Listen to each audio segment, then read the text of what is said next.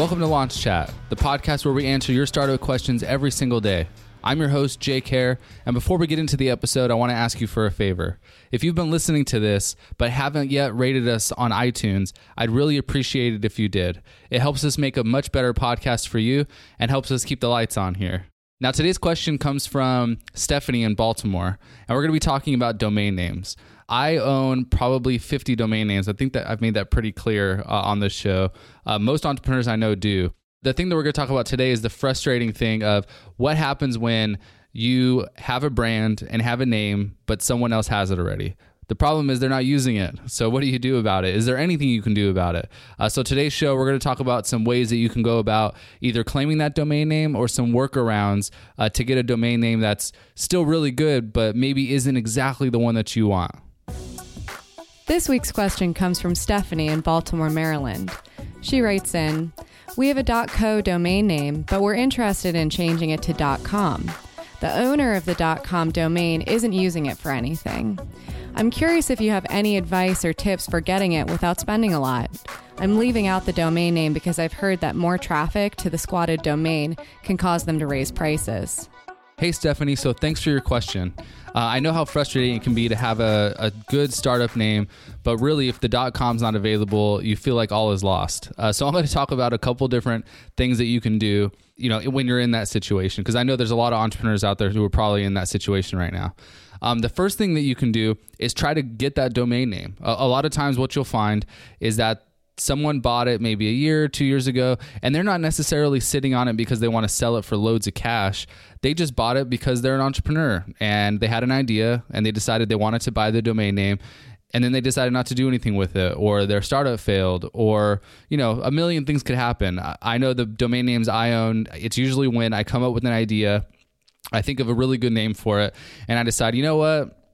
I'm not going to do anything with this right now, and I'm probably not going to do anything with this ever, but I want to make sure that I have the domain name available. So a lot of times what they'll do is I'll buy that domain name. A lot of entrepreneurs will go buy the domain name and then just sit on it. They're not sitting on it to be conniving, or they're not sitting on it because they think they're going to make like thousands of dollars off of it. They just really think that maybe one day they'll get some use out of it. Now, if that's the case, then you can definitely buy the domain name. The best way to do that, I found, is to just go directly to the person who owns it. The easiest way to do this is not to go through some domain broker or some third party. It's to try to contact the person who owns the domain directly. And the easiest way to do that is to go to Whois. So WHOIS, just type that into your Google search bar and pull that website up. What that's going to do is you're going to be able to enter the domain name in there. And if it's publicly available, which oftentimes it is, you're going to be able to find the person's name and email who owns the domain. And all I would do is say, "Hey, Joe, I know you own this domain name and you bought it, maybe a year or a couple years ago. I'm really interested in using it for my business. I'm just an early stage startup. We're just getting off the ground, so I don't have a lot of cash, but I'd really love it if we can open a conversation about buying the domain name from you." Now, at that point, I wouldn't give a price. You have to start treating this like it's any business negotiation. And with any business negotiation, you don't want to be the first one to say a number. So what you want to do is just leave it open-ended and say, "Hey, I just want to start the conversation. Do you have time for a call? Or if you're interested in selling it, just let me know. We can talk about it," something like that. When they come back to you, then it's going to be kind of on you to negotiate what the price is with them. Hopefully they don't come back to you with a ridiculous number. I can promise you it's not going to be like the $10 that the domain providers will sell a domain to you for, because they understand that you need it, or at least you feel like you need it. And so they're going to want to make sure that they can get at least some cost from it. Most of the time, startup founders I've seen are able to claim their domain names in a situation like that for maybe a couple $100. It makes them, the other person who owns the domain name, feel good. It's not a huge amount of money for you to get it, so that's not a big deal. Now let's talk about the scenario where someone comes back to you, or your domain is listed for sale, but it's at a pretty high price.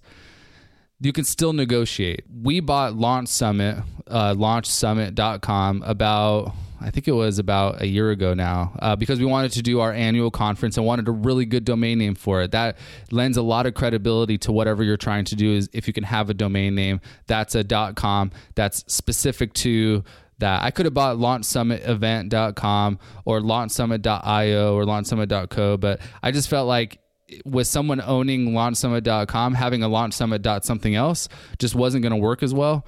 And I also felt like Launchpeer had been around for long enough to where we should have the .com for something like that. So we decided to try to find that domain name. The person who had that wasn't a person. It was one of these domain listing sites. What they do is they buy domain names they think are valuable when they come up for sale, and then they jack up the price really high.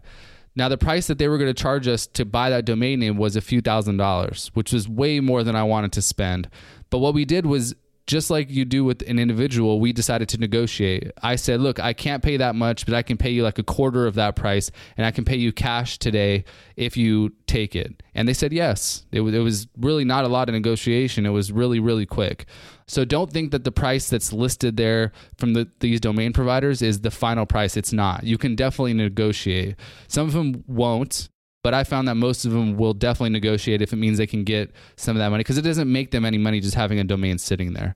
The other solution is if you can't even come up with that cost to buy the domain name from someone, if they're trying to charge a premium for it. I've seen some startups we've worked with who had their brand already picked out. They designed all their colors, all their branding was centered around this name of their app, but they found out somebody already owned it. And not only that, but the price that they wanted to sell it for was like tens of thousands of dollars, which as an early stage startup, you should not spend that much money. I can't give you a general rule about how much you should spend for a domain name. I think that's really specific to each individual startup. I'd say I probably wouldn't want to spend any more than a couple $1,000s tops, because today it's not like it was a few years ago. Having a .io name today or a .co domain or even a .app domain isn't looked at as badly as it was a few years ago. And obviously that kind of depends on what market you're going after.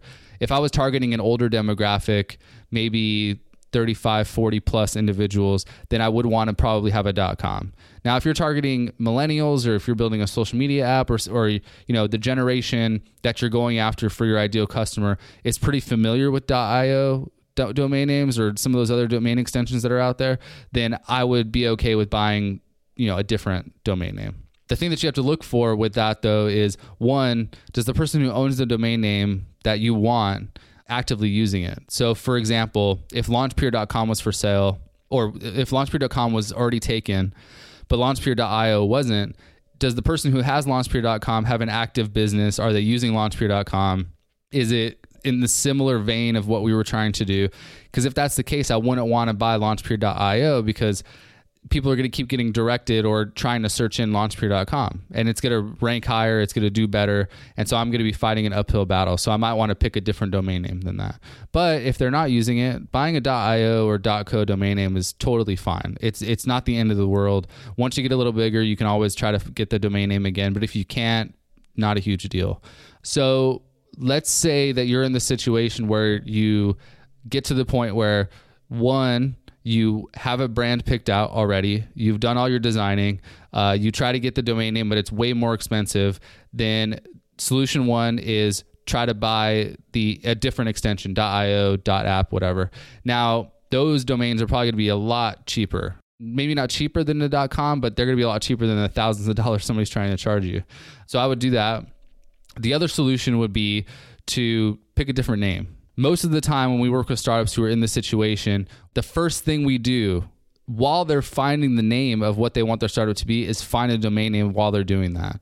Because your name doesn't mean anything when you're just starting out. I mean, think of the most popular companies around the world right now. Google, Apple, some of those names mean absolutely nothing to what the business is doing, but they're hugely successful. Amazon is another example. Uber, that they don't really mean anything. The company makes it mean something. So if you're early on and you don't have a brand yet, and you're still trying to figure out what domain name you should have, what I would first start off with, and this is what I do, is when I'm coming up with the idea and trying to find a name for it, I have my domain name provider pulled up and I'm looking at domain names while I'm doing it. And for me, I'd much rather find a .com, even if it's a name that I'm not like, it's not the first name that I would have picked. I'd still rather pick a .com than something else. So while you're in the early stages and you're trying to figure out what you should name your startup, try to have that in mind. Like find a .com that's available. There's still plenty of .coms available.